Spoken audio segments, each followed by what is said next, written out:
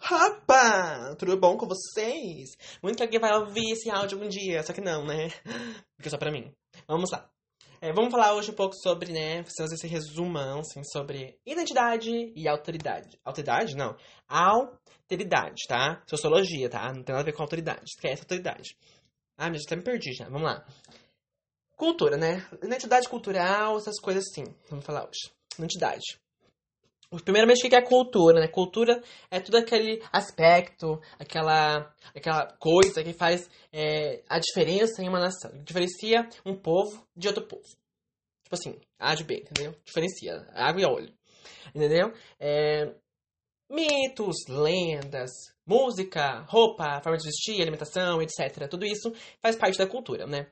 E o que é identidade cultural, né? Já que tudo que eu falei aqui, no caso, puxa esse termo. Identidade cultural, que é tudo isso que está empregado dentro da cabecinha de cada ser humano que tem a sua própria cultura, né? A sua própria cultura local, que se adequa e se adapta à sua região, né? Como um país tão grande que nem o Brasil, por exemplo, nós temos muitas culturas, né? Aqui no Sul é uma cultura, lá no Nordeste é outra cultura, aí no Rio é outra cultura. Muitas vezes a gente usa o termo aculturação, né? É um país acultural. Peraí, Gabriel. É não. Culturação? Sem cultura? Não, errado. A gente usa aculturação quando há várias culturas. Não tem como definir um povo por uma cultura só. Entendeu? Então, esquece esse negócio de aculturação como sem cultura. Porque a aculturação é quando tem muita cultura. É rico em cultura. Taca cultura nesse país. Tá? E da onde que a gente percebe essa cultura? Onde se percebe, né? Nas pessoas, seres humanos. Os seres humanos, como eu disse, tá neles, tá empregado neles a cultura. Então eles vão expressar essa cultura e independente de se eles se mudem ou não. Eles vão expressar a cultura do meio, vão se adequar, claro, né? Que se eu mudar para outro estado, eu vou levar a minha cultura daqui, vou sugar a cultura de lá e vou voltar com uma cultura misturada, né? Porque é assim que funciona, né? Então, é as pessoas que expressam a cultura. E vale também ressaltar, então, no âmbito cultural, a gente não tem que levar em consideração só o que eu falei. A tecnologia em si é um tipo de cultura. O celular, por exemplo. O celular é uma coisa que antigamente ninguém tinha. Ninguém. Raro, raro, raro. Era aquele telefone tijolão aqui, misericórdia.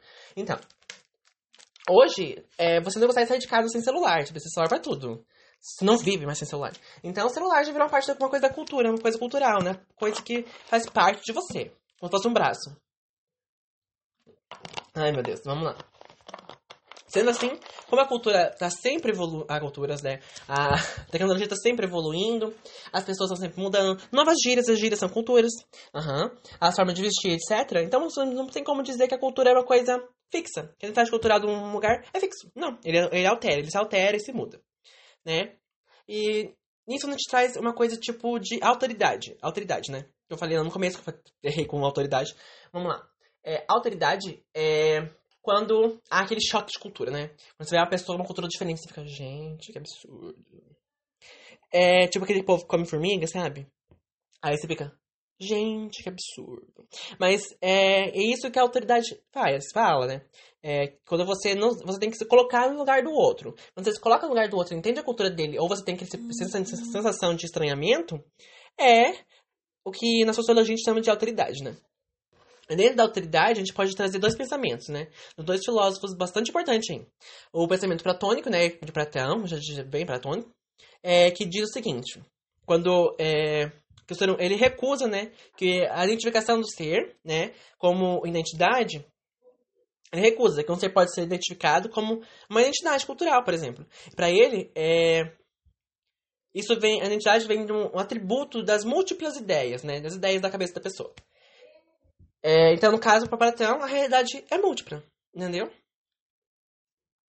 E já Hegel, né, o segundo pensamento, ele diz o negócio da relação de negatividade, entendeu? E tudo que você pensa, tá falando mal de mim, que povo estranho.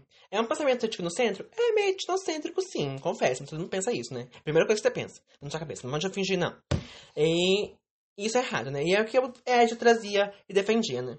E pra ele não tem sentido ter esse julgamento, já que o ser humano, pra ele, é mutável, né? Vive se mudando, muda de louca, assim, muda da hora pra outra, água pro vinho.